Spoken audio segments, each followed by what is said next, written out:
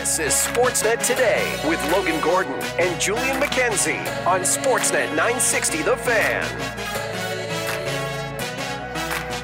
Yeah, I think that's a big focus. I think there's 2 games here. We got to focus our mindset on tonight and worry about what we have to do to prepare to get ready and play this game against Columbus and obviously fix our start compared to last game and kind of get back to our game. I think like a couple weeks ago, we were streaking, we were going really well, and we've had a bit of a dip here, but I think we believe in this dressing room. We're confident in ourselves. We know what type of team we can be when we play our games, so I think it's just getting back to that.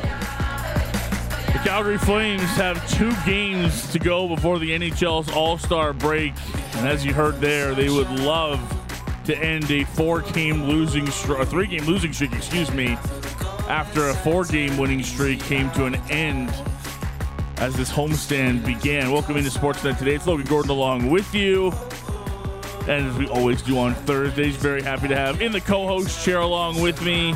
You know him, you love him, from The Athletic, Julian McKenzie. J-Mac, what's up? What it do, baby? Oh, excited tonight for the Blue Jackets and the Flames, my man? I don't think I've ever been this excited for a Blue Jackets Flames game in my life. We got a lot to get to on this game day. Yes, it is the Flames and the Columbus Blue Jackets. Another return for Johnny Gaudreau to the city he once made famous for his wonderful times as Johnny Hockey. We'll hear from the former Flame coming up in just a little bit. We have waiver news to pass your way on this Thursday, and we might just have a pretty massive return to talk about when it comes to the Calgary Flames. All of that for a 7 o'clock puck drop, 6 o'clock Flames War with the one and only Pat Steinberg. He'll get you set for the Flames and the Jackets. Derek Wills and Megan Mickelson have the call at 7 p.m. right here on your home of the Flames, Sportsnet 960, The Fan. Lots to get to on this Thursday program. Obviously, lots of focus on the Flames and the Blue Jackets. We'll take a look at the opposition, the Columbus Blue Jackets, with our pal Aaron Portzline, who covers the Jackets for The Athletic. Thursdays also mean to chat with our favorite Adnan Virk from MLB Network, NHL Network, and the Cinephile Podcast. Got a new class of Hall of Famers to talk about with Adnan. I'm sure Julian will probably want more on his Tom Cruise hatred. I can't wait to hear him. That's one of my favorite radio moments of all time, hearing him go in on Tom Cruise. I hope we saved that clip. I think we did. We're live from the Doug Lacey's Basement Systems downtown studios on this Thursday. For Doug Lacey's Basement Systems, cracked foundation, bowing foundation walls. They have a simple, permanent solution to stabilize your foundation. Contact Basement Systems. They're all things basement. Visit dlbasementsystems.com. Shan and Cam are our outstanding producers on this Thursday. Fan feedback line open to you at 960-960. I'd love to hear from you on this Thursday. And J-Mac, we got a ton to talk about when it comes to the Calgary Flames. It's a game day. They're looking to end a 3-game losing streak at home as they welcome in the Columbus Blue Jackets. But what can we tell you on this Thursday? Well, 2 Flames were placed on waivers Wednesday. We can tell you that both of them have been claimed by separate teams. Adam Ruzicka is now a member of the Arizona Coyotes, while Nick DeSimone has been claimed by the New Jersey Devils. Let's start there, Julian. I mentioned it a bit once Adam was placed on waivers, a bit more of this conversation as he was a healthy scratch last time out for the Calgary Flames. Adam can be one of those frustrating guys because you see the tools, you see the ability, but the consistency in his game makes him very hard to trust from a coaching perspective. And I think we've learned that the fourth line is not where he's set to succeed at the NHL level. Where are you on Adam Ruzicka's now former tenure with the Calgary Flames and the news today that he's off to Arizona? Yeah, a bit of a tough one for him. This is a guy who you would hear it from him, you would hear it from the coaches, you could see it for yourself. Consistency just wasn't there for him. I could understand that him in the fourth line role might not have been the best for him. This was a guy that even Daryl Sutter, before Ryan Huska, knew that Adam Ruzicka's future was not to be on the fourth line, and you weren't going to get the best out of him. But it just, in the moments where he needed to show where he could be more than a fourth line player, it just seemed like he didn't do it enough, which is a shame, because when he did look good, and you mentioned those tools, when he did look good, you thought, wow, like this is a guy who could maybe find a future for himself in the lineup. But when he's not playing well, there are nights you don't really notice him, which for a player at his point in his career, you can't have that. I'm really curious about how he'll work in Arizona. We were both looking at the lineups and the forward combinations just before we got on air here. And this is a player who you can put him on center, you can put him on the left wing, but looking at the Arizona lineup, where exactly do you slot him?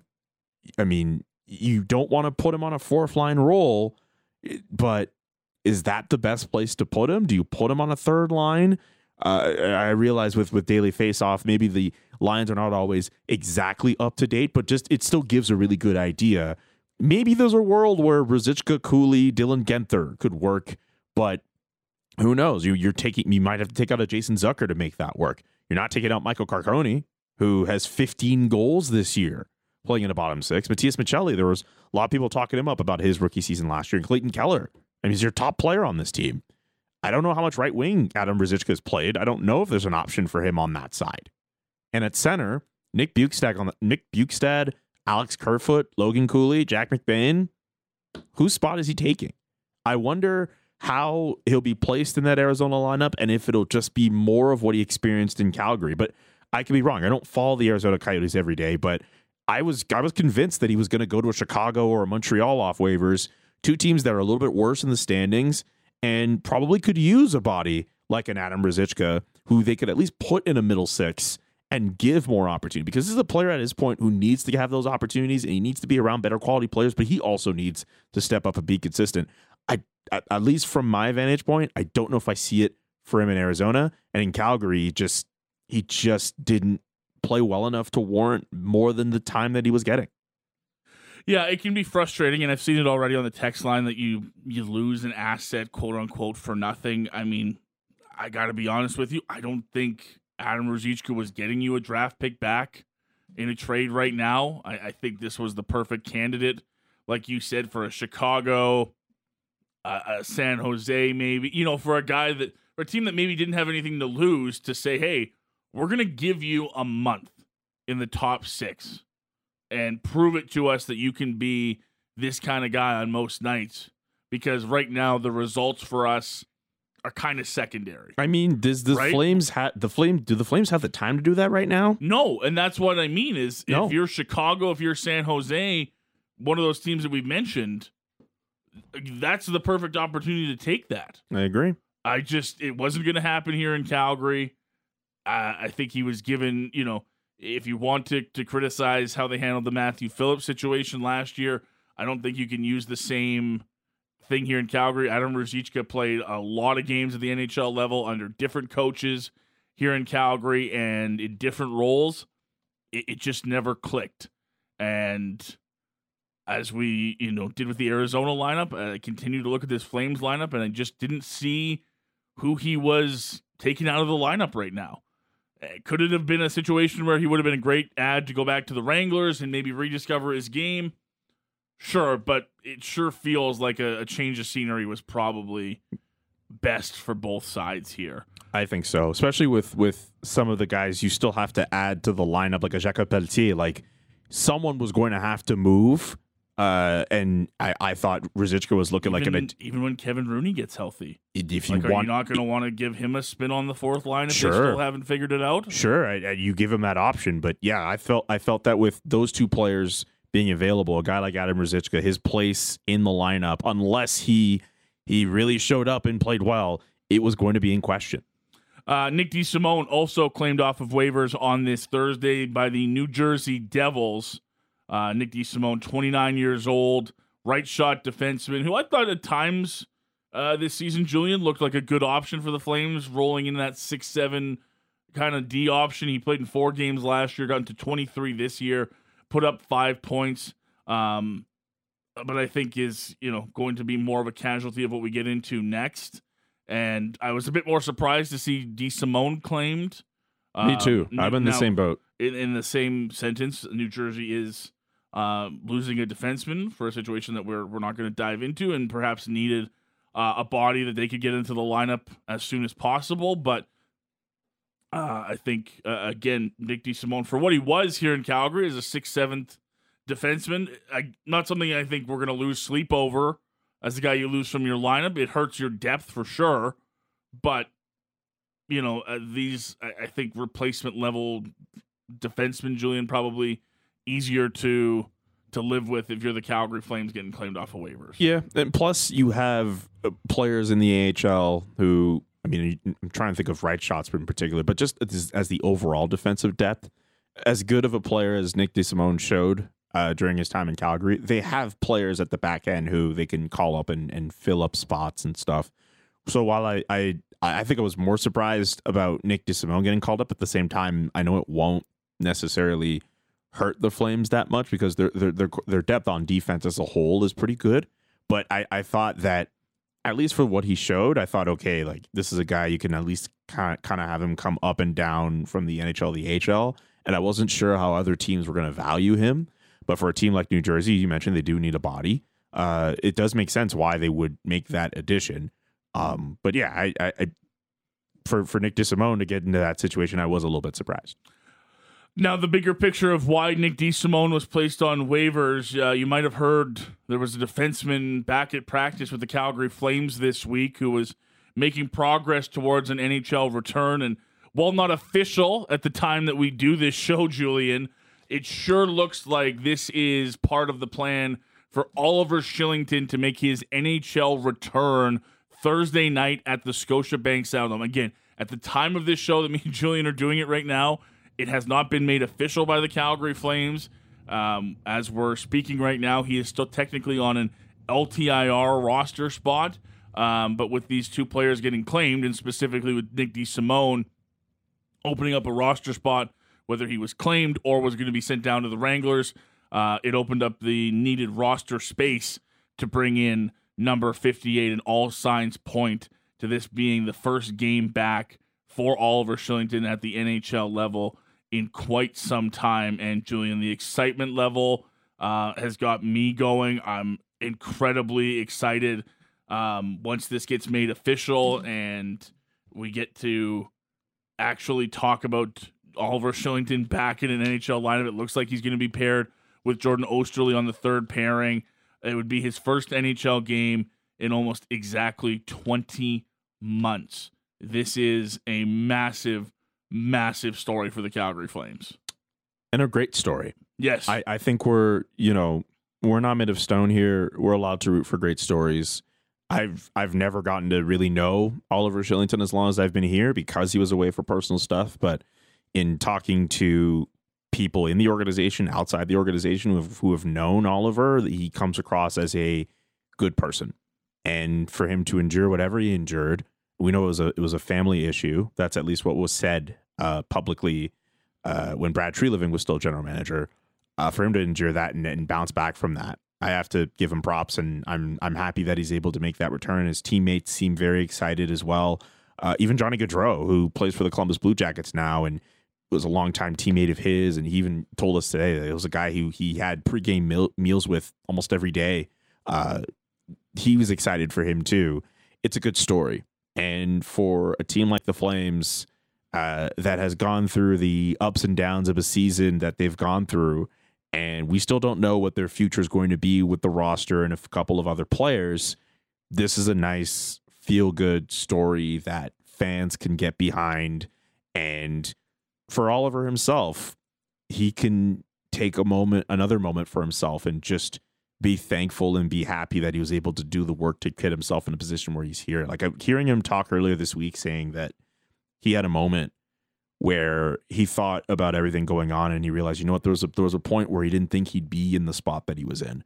Like that hits. Yeah, I believe that was after his first practice back with the Flames, right? That's when he said that. Yeah, that hits. I think I think just as me as a neutral observer, just like seeing what's going on and realizing like, wow, like this person really endured a lot, and even management. Like there's an article from The Athletic I read on this that will drop once it's official that he'll be back in the lineup. And to hear from Craig Conroy about how even he thought that this was just going to be like a month setback or a 2-month setback, and you have no idea how long he's going to be away for, and then all of a sudden he's gone for a season, and then you think, okay, will he be back for the start of the next season? No, it turns out he's still not in that right place.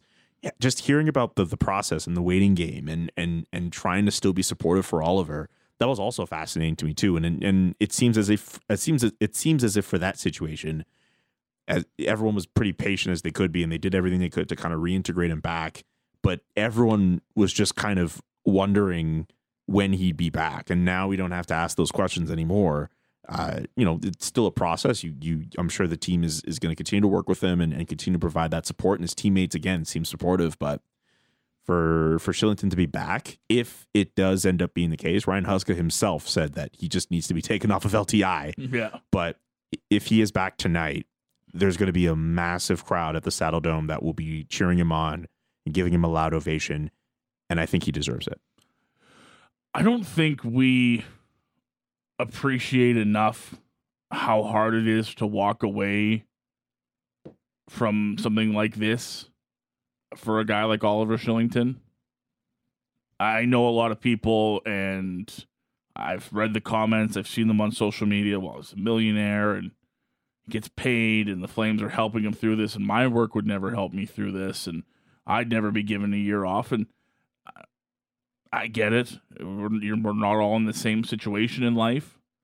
But I think people need to understand, and what I've come to understand following this story with Oliver, you're in a dream spot.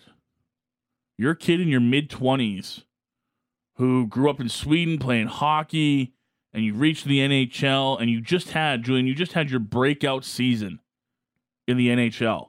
When you and me had this conversation, I know you weren't here earlier in Oliver's career, that season before he had a breakout year, people were wondering about his future with this team and in the NHL, if he was ever going to make it. And he finally busted through that ceiling, and people were excited about it and the future that he was going to have as this young puck-moving defenseman on the Calgary Flames, and he's going to be there with Rass and Noah going forward, and it's all exciting. And then life smacks you in the face, and it smacks you in the face so hard that you have to take a step away from your dream. I don't care how much money you have. I don't care what kind of personal situation you're in life. That's not easy for anybody. It's so damn hard to get to the NHL, to get to live out your dream, and to continue playing these games as adults and as people, throughout the years. I don't think we ever appreciated enough how hard it must have been at 24 years old to say, I can't do this right now. Yes, I love hockey and I love playing in the NHL and living out my dream, but I'm just not in that spot because there's no guarantee you ever get back, right? There's no guarantee as a business. And yes, has it been great to see the Calgary Flames be so supportive and be there for Oliver at every step? You're damn right, it's been great. But there's no guarantee.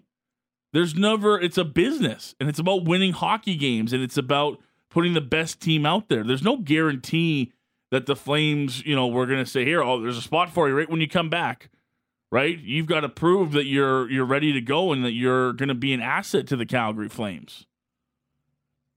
But for him to have walked away from that and taken that chance and built back up to it, to me is just, it's a testament to the young man. It's a testament to the support system around him that includes the Calgary Flames, that includes his teammates and his friends and his family, to be able to pick him up and help him get back to there. This is, as we talked about, it's not a physical injury. It's not the same as, blowing your knee out or having shoulder surgery, but it still requires its own level of rehab and its own level of having to work your way back into it.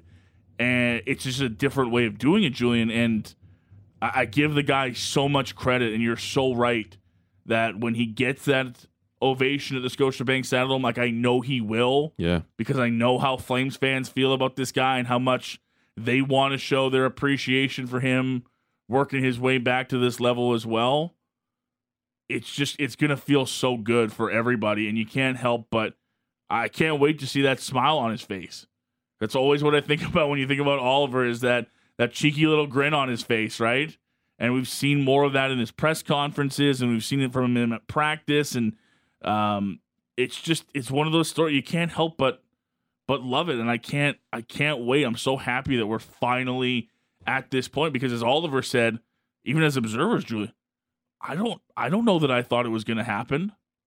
When it came back to training camp and we heard that Oliver was back in Calgary and ready to go, and then that first day sitting at the Scotiabank Saddle, and we all got that notice on our phones, and it goes, Oliver's not going to be on ice to start training camp. You went, man, damn it. Yeah. And the wild thing too is like the day before, there were like the team was doing promotional shoots, and there was like a screen grab I was able to pull from like Flames TV where you see him in one of those videos. Like it's one thing for him to be excited about it, but like he was there. Like he's there. Like you're so close to seeing him back, and then he's just not mentally there, and that's why he's not available to start off training camp. But at least for the team, they said, you know what, we're gonna give you the right medical professionals to talk to help you get through this, and you'll be able to skate on your own. And he eventually works his way up to that point where he skates with injured teammates. And the most important thing is that they go at his own pace. And talking to Craig Conroy about that's at least what was stressed to me. This wasn't a situation where they put this plan together and they're like, by this day you should be able to do this, by this day you should be able to do this. My understanding is the Flames tried to just go at his pace, go at his own speed, and they go to him and they're like, hey, like, are you comfortable to do this? Are you comfortable to do that? And he would give them the green light, essentially. Even the day when we got him in the locker room to talk, my understanding is he was requested to talk, and a lot of people, it seemed like it was going to be unlikely. It didn't seem as if it was going to happen. Mm-hmm. And then the availabilities that we had finished, and then at the last second, the team was like, you know what, we're actually going to have him. I don't know exactly what the specific conversation was like between the team and the player in that moment, but I know, speaking for all the guys who were covering that day as reporters, I don't think the expectation was that we were going to get him. He was asked for, but the expectation until they told us, Team PR, was that we were going to probably not get him. So when we got him, it was like, okay, like, this is what it is. So I can imagine he probably said something, but my understanding is the Flames are handling this as best as they could handle it by just going at his own speed. And it's new for them too. That's it. There's no playbook for this. It's new for so many teams. We're in a world now where I was asking other colleagues at The Athletic about this, but like we're starting to see more guys who take that time away for personal mental health reasons. Like in Montreal, when Jonathan Drouin was still a player there, he was away for anxiety and insomnia. That was a big deal over there. Slater Cuckoo just got up and walked away from hockey while he was a member of the Edmonton Oilers. I think it was, I need to double check the name. It might have been Alexandre Texier with the Columbus Blue Jackets as well, who also needed some time away from playing hockey. This is something that is very new for teams, and general managers are talking to each other, wondering what's the best way to go about it. And not even just for players too, like employees in the front office. You got to think about the staff members as well. Like this is something that NHL teams are working with each other on the fly and figuring out what works best. And I'm sure the NHLPA gets involved too. And it's very new. And you mentioned it, like this is not a sprained ankle. This is not a broken foot. This is not a visible injury you could see. You could see a guy just carrying on, as you describe Oliver Shillington, multimillionaire, young, mid-20s guy, living the time of his life in good shape. You think everything is right.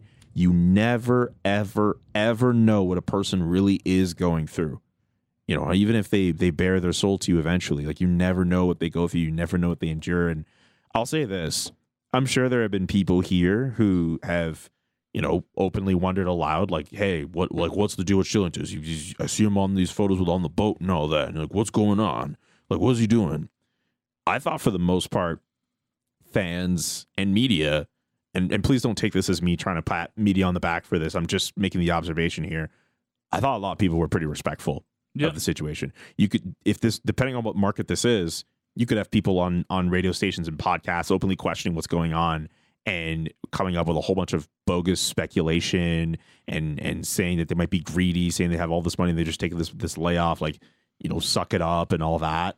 And you know what? If this happened maybe like a decade ago, maybe people would really do that en masse. But I think for the most part, what has really surprised me for the good is how people in this market generally treated the Oliver Shillington situation as a very sensitive matter, and they respected, generally speaking, his privacy. Not to say that people weren't wondering what happened, but I thought for the most part people were pretty good with Oliver and his situation. We'll have more on this as the show goes on, but quickly, before we get out of here and turn our attention to the Columbus Blue Jackets, how big is this one tonight for the Flames, Julian? Columbus 29th in league standings as we enter action on Thursday. I mean, look, they need to win tonight. They need to win on Saturday against Chicago. It's imperative that they do that. They need to continue chasing these teams in the standings. And we saw what happened at the beginning of the month with Chicago. I don't think you're allowed to say with the Flames, like, oh, yeah, it's just a team that's in this low rank in the standings. You're not allowed to do that anymore because we've seen this team lose to teams below them in the standings and give away points. I think the St. Louis Blues are in the situation that the Flames are in. They're trying to chase a playoff spot. They were already on the point of giving away a point up until that late goal from Brandon Saad won the game in regulation for St. Louis. Calgary cannot slack off tonight. They cannot slack off on Saturday against Chicago. They need 4 out of a possible 4 going forward. He's Julian McKenzie. I'm Logan Gordon. We're here for another edition of Sportsnet Today here at Sportsnet 960 The Fan. We're live in the Doug Lacey's Basement Systems downtown studio. Still to come around the corner, we'll be joined by Aaron Portzline of The Athletic to take a look at tonight's opposition for the Calgary Flames. It is the Columbus Blue Jackets. It's been another down year for the Jackets, who are trying to stay out of the basement of the NHL standings once again. And then later on, Adnan Virk's going to join us, as he always does on a Thursday, and we'll continue to get you set for the Flames and the Blue Jackets on what it looks like will be Oliver Shillington's return to the NHL. Keep it locked right here. More Flames coverage coming up next here on Sportsnet 960 The Fan. Yeah, Logo and J-Mac along with you on a game day. The Flames and the Columbus Blue Jackets. Always a lot of fun when Johnny Gaudreau makes his way back to Calgary. 6 o'clock, Pat Steinberg's got your Flames warm-up. 7 o'clock, Derek Wills and Megan Mickelson have another edition of Flames Hockey live here on Sportsnet 960, The Fan. Julian, I'm not sure if you've noticed. I'm sure you have as you get ready for the show, but not a great year in Columbus again for the Blue Jackets. And as we get set for tonight's game, they have not won in regulation since December 19th when they visited the Buffalo Sabres. They've played 13 games since then without winning in regulation. They've won 3 games in the shootout or overtime, 6 regulation losses, 6 overtime and shootout losses. They're looking to avoid tying the longest streak this season without a regulation win. That was the Anaheim Ducks, who reached 14 games in a row without a regulation win. Things not going great for Columbus, but Flames are on a 3-game losing streak of their own. We'll see what happens tonight at the Scotiabank Saddledome. And to help us take a look at the opposition, very happy to welcome this man into the program. Does a great job covering the Columbus Blue Jackets for The Athletic. It's Aaron Portzline joining us this afternoon. Aaron, thanks for the time as always, man. How are you? Yeah, good day, gentlemen. Good. How are you doing? We're doing great. Looking forward to another fun game day tonight between the Flames and the Blue Jackets. I just went through that with Julian. It's been a tough stretch of hockey for the Blue Jackets, who haven't been able to get a regulation win since December. What's the mood around the team as they get ready for these last couple games before the All-Star break, Aaron? Yeah, well, there's lots of frustration. I think that's fair to say. The weird thing is the organization here spoke before the season started as though they expected to be a playoff team. Usually it's fans that are unrealistic with their expectations. I think even in that case, some fans went, really? like after the way last season went. This season has been similar to last season, but it has been, I think, for most people, a lot easier to watch because you can start to see what the future looks like a little bit. Fantilli is a really good young player.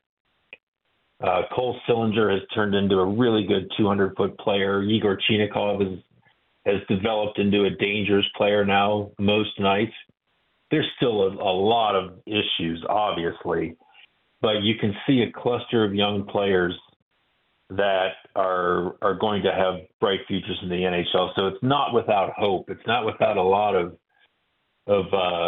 smiles and celebrations in the short term, certainly. But I think you can look at a lot of players on this lineup and think they're maybe are headed in the right way. Hey, Porty, it's Julian. Hope you're doing well, man.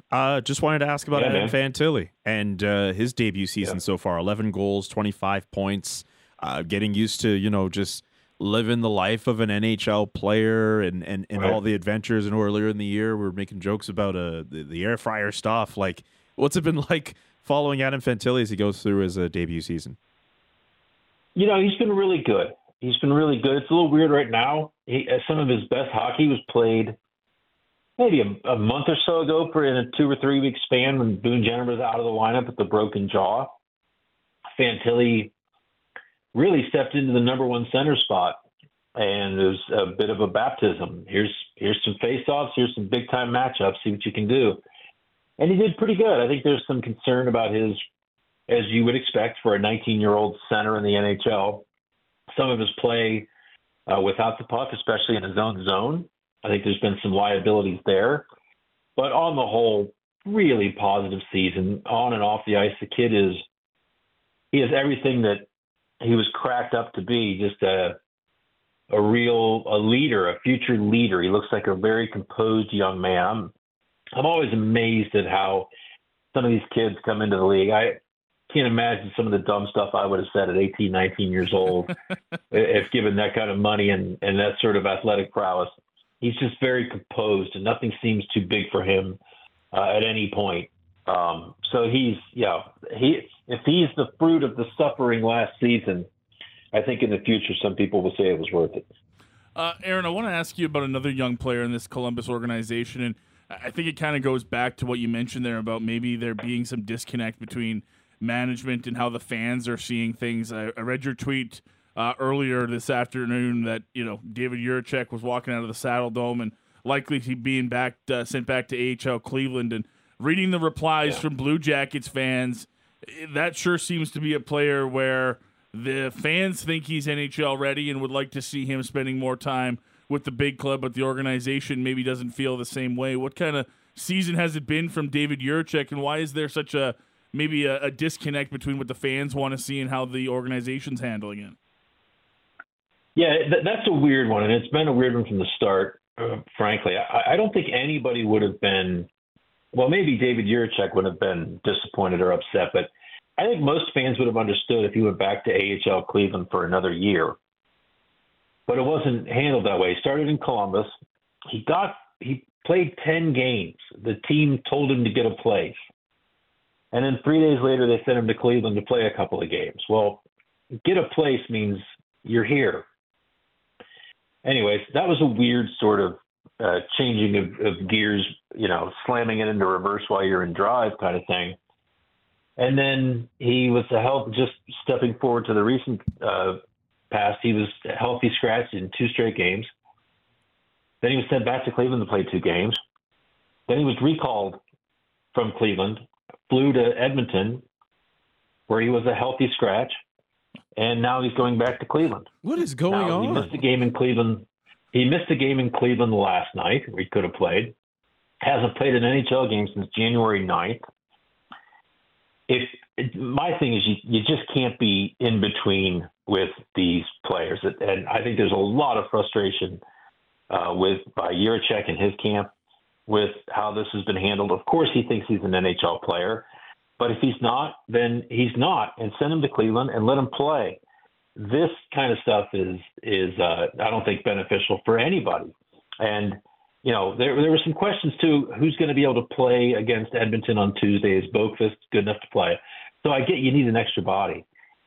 But if this is about his development, keep him in Cleveland. Let him play last night in Cleveland and bring Jake Christensen or one of your other sort of veteran AHL guys up. I just think, especially from the outside looking in, this looks like it's been very poorly handled, and I don't think it's gone over well with David Jiricek or those close to him. Porty, what's the latest with the Blue Jackets and their goaltending situation? We know Elvis Merzlikins a couple weeks back had talked about the fact that potentially a new change of scenery could be good for him, and there's been some discussions about that, and we were able to lump in his name with what could be a growing number of goaltenders available on the trade market, depending on how people see it. What's the latest when it comes to that story? Well, Elvis's comments off the ice have been as erratic as his play on the ice.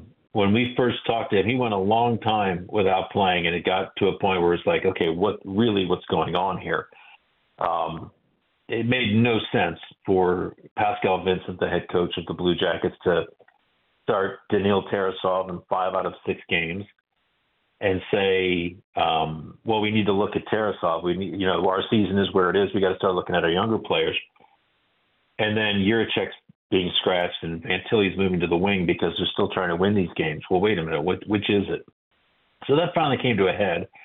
Elvis said at first, I did not ask for a trade, but in speaking with the front office, where they stand, how they think of me, how I'm going to be used, blah, blah, blah, we reached an agreement that a new scenario, would be best. The next day, Elvis said, I requested a trade. And then, according to his agent, he went into the back room, called his agent, and said, I just misspoke to the media. So now the narrative is that Elvis Merzlikins has not requested a trade, but is open to one if that's where the team feels is best. Let's be honest. If they get an offer for Elvis Merzlikins that makes any sense for them, he's gone. He is gone. Having said that, this is not an easy contract to move. It may be said that it's impossible to move him at this point. Where does the line form for a player with mediocre and inconsistent stats and a reputation for sort of off-ice volatility who makes $5.4 million for 3 years after this one? That is a short line. That line may be a mirror, you looking into it. I just don't think they can move him unless they eat something completely awful coming back the other direction. The only remedy here, and this is the path that they have now taken, is for him to play and the Blue Jackets to play him regularly, the guys in front of him to play well in front of him, and try to prop him up until such time that another team thinks that he could benefit from the new surroundings. And that's where that stands. Speaking of the group directly in front of the goaltenders, Portsy, this is the second year Columbus has made some major adds to their blue line. It was Eric Goodbranson 2 seasons ago. This last offseason, Damon Severson and Ivan Provorov joined the club. Has there been a noticeable shift defensively with those kind of names coming in? Have they gotten the sort of defensive results they were hoping for as they kind of remake their blue line behind Zach Werenski? Well, I will say this. I think the play in their own zone has been better. I think they get out of their zone a lot quicker on most nights.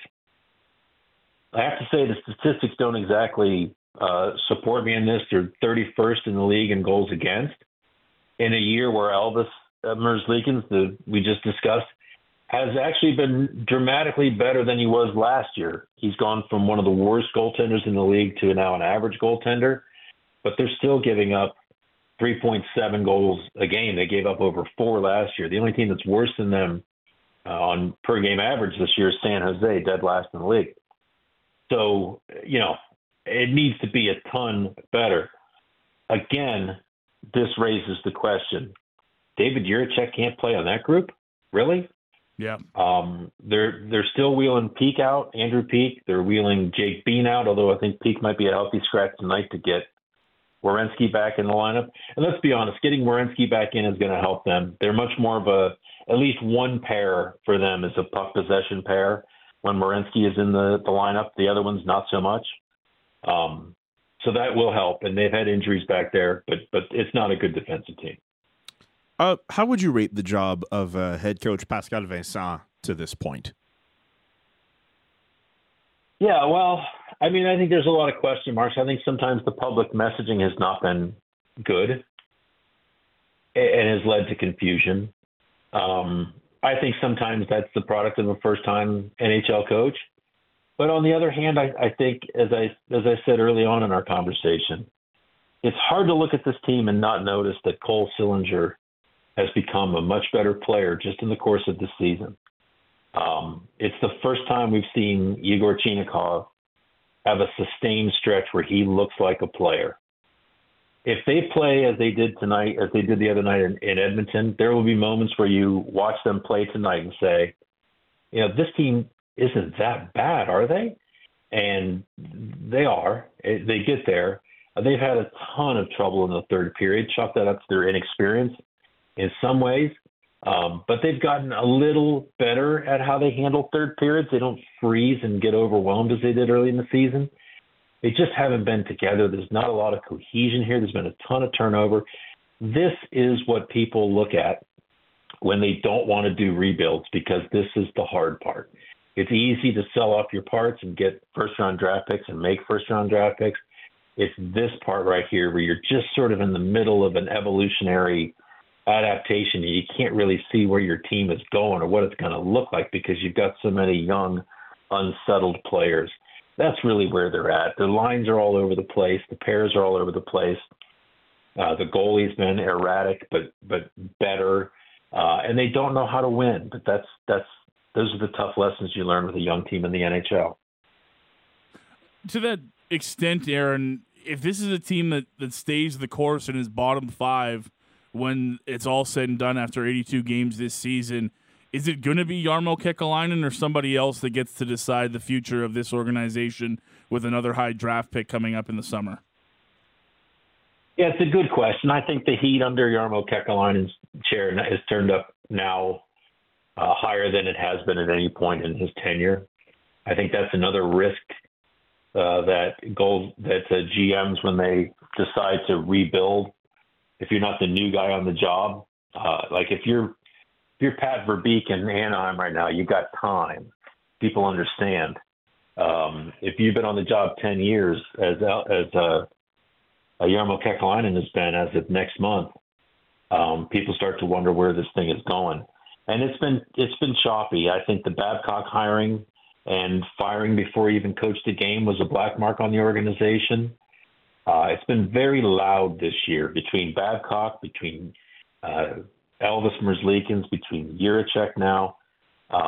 There's just a lot of stuff going on that the ownership here doesn't like to have to get involved. And we've seen cases this year where the ownership has felt it necessary to be involved. And that's not a good sign for the GM here either. He's Darren Porchline, who covers the Columbus Blue Jackets for The Athletic. He's joining us for a look at the opposition. It's the Blue Jackets and the Flames for the second time this season. Logan Gordon and Julian McKenzie along with you this afternoon. I don't know how we went through this entire conversation with you, Porty, by barely mentioning Johnny Gaudreau. I don't know how we did it, but we did it. This is obviously we're making progress. I think so. Yeah. How has his season been in Columbus?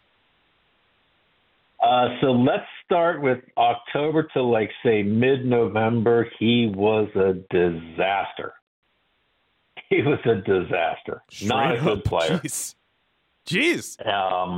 Not moving his feet. When you watch Johnny Gaudreau play a hockey game, you can't not notice him when he's at his best. And he was unnoticeable for long stretches. I mean, I never thought you'd see it reach the point where he got sat or played, 13 minutes a night, 14 minutes a night, but that's where it was. In fairness to him, after that slow start, he's been much more like a Johnny Gaudreau type player than he was, certainly. He's not as explosive as he was that last season in Calgary. I don't know that the Blue Jackets can surround him in a way that makes that possible. But he has been much better, and part of it is, and I have a colleague that points this out all the time. He's a playmaker, And this is a team that doesn't have a lot of very talented, ready-to-deliver playmakers and finishers. So a lot of Johnny Gaudreau's best plays go to die. But you'll notice him tonight. He has been noticeable again for 2 months, but it was not a great start for him at all. And he's kind of been close to a point a game. He's a leading scorer again now after picking it up, but 7, 22, 29 in 46 games, minus 23. I don't think at this point he would look back on this season and say that this has been a success, full-blown success for him either. Last one for you, Aaron, before we go. I don't even know if you might have had this thought cross your mind. It's one that just popped into mind for me after the last game for the Calgary Flames. But last time these two teams met, a bit of an issue at the end of the game with Rasmus Andersson and a hit on Patrick Laine that caused him to miss some time. It's an era of hockey that's been gone for a long time, as you would know, as well as anybody who's been covering the game for as long as you have. Any idea, any sense with the Columbus Blue Jackets that somebody might have something to say to Rasmus Andersson in their first game since that incident? That's a good question. There's Laine is not playing tonight, so that may impact it. I'm not sure you expect Laine to have something to say, but it could go that way. I think there are other guys on this team that are wired that way. You would be familiar with Eric Goodbranson. Yes. So that I don't rule that out, but I've not gotten the sense that this is a game that has been targeted. Again, possible. I think the one that the Blue Jackets are maybe bracing for, not yet, but will on this trip, is at Seattle. Cole Sillinger hit Matty Beniers in a game, and I don't think Beniers has played since. He was confronted right then. Vince Dunn stepped up and they fought. So maybe that's over, but I don't think the Kraken expected Beniers to miss as much time as he has, and I don't think that's gone well. So Sillinger could be a busy man that night. But as for tonight, I don't put it past Goodbranson. They really, if Matthew Olivier is not in the lineup, there's really not other players here that would address that or even think in that way. And it is a different time. You're right. The game has changed. Porcelain, great stuff as always, man. Really appreciate you taking some time for us up here in Calgary. Enjoy the game tonight, and I'm sure we'll chat again sometime soon. Okay, guys. Thanks for having me. Pleasure as always. Oh, appreciate it. Aaron Porcelain joining us down the Atlas Pizza and Sports Bar guest hotline for a look at the opposition. It's the Columbus Blue Jackets in town for their only visit to Calgary this season. I'll pass that to you, Julian, because I haven't had a chance to ask you about that. At the time, it sure felt like the next time these two teams were going to meet, maybe somebody would have something to say to Rasmus Andersson, but maybe time heals all wounds, and maybe it's just a forgotten incident at the beginning of the season. Yeah, like that incident was so long ago, like in the beginning of the year. I'd be pretty surprised if blood was boiling so bad that they would find a way to have some kind of retribution. I would understand if this was like a week after or something like that, but this was in October? We're in January now, and we're in the second half of the season. Well, I don't know. Do you consider I consider the 42nd game as the official second half of the season? Some people may look at the All-Star break. Whatever. It doesn't matter. We are so many games past what happened here. And also, I think if you're the Calgary Flames, you shouldn't be looking into this game thinking, man, they're going to get back into it. You can't be worried about the Columbus Blue Jackets. You have to worry about yourself and getting these points to put yourself in a playoff picture.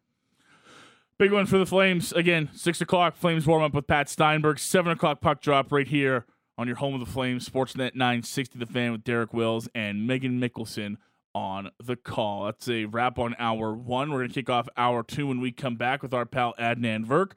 Our Thursday regular kicking off the show in Hour 2. We'll also hear more from the Calgary Flames, including head coach Ryan Huska and more. It's a game day. Keep it locked right here on your home of the Flames. This is Sportsnet 960 The Fan.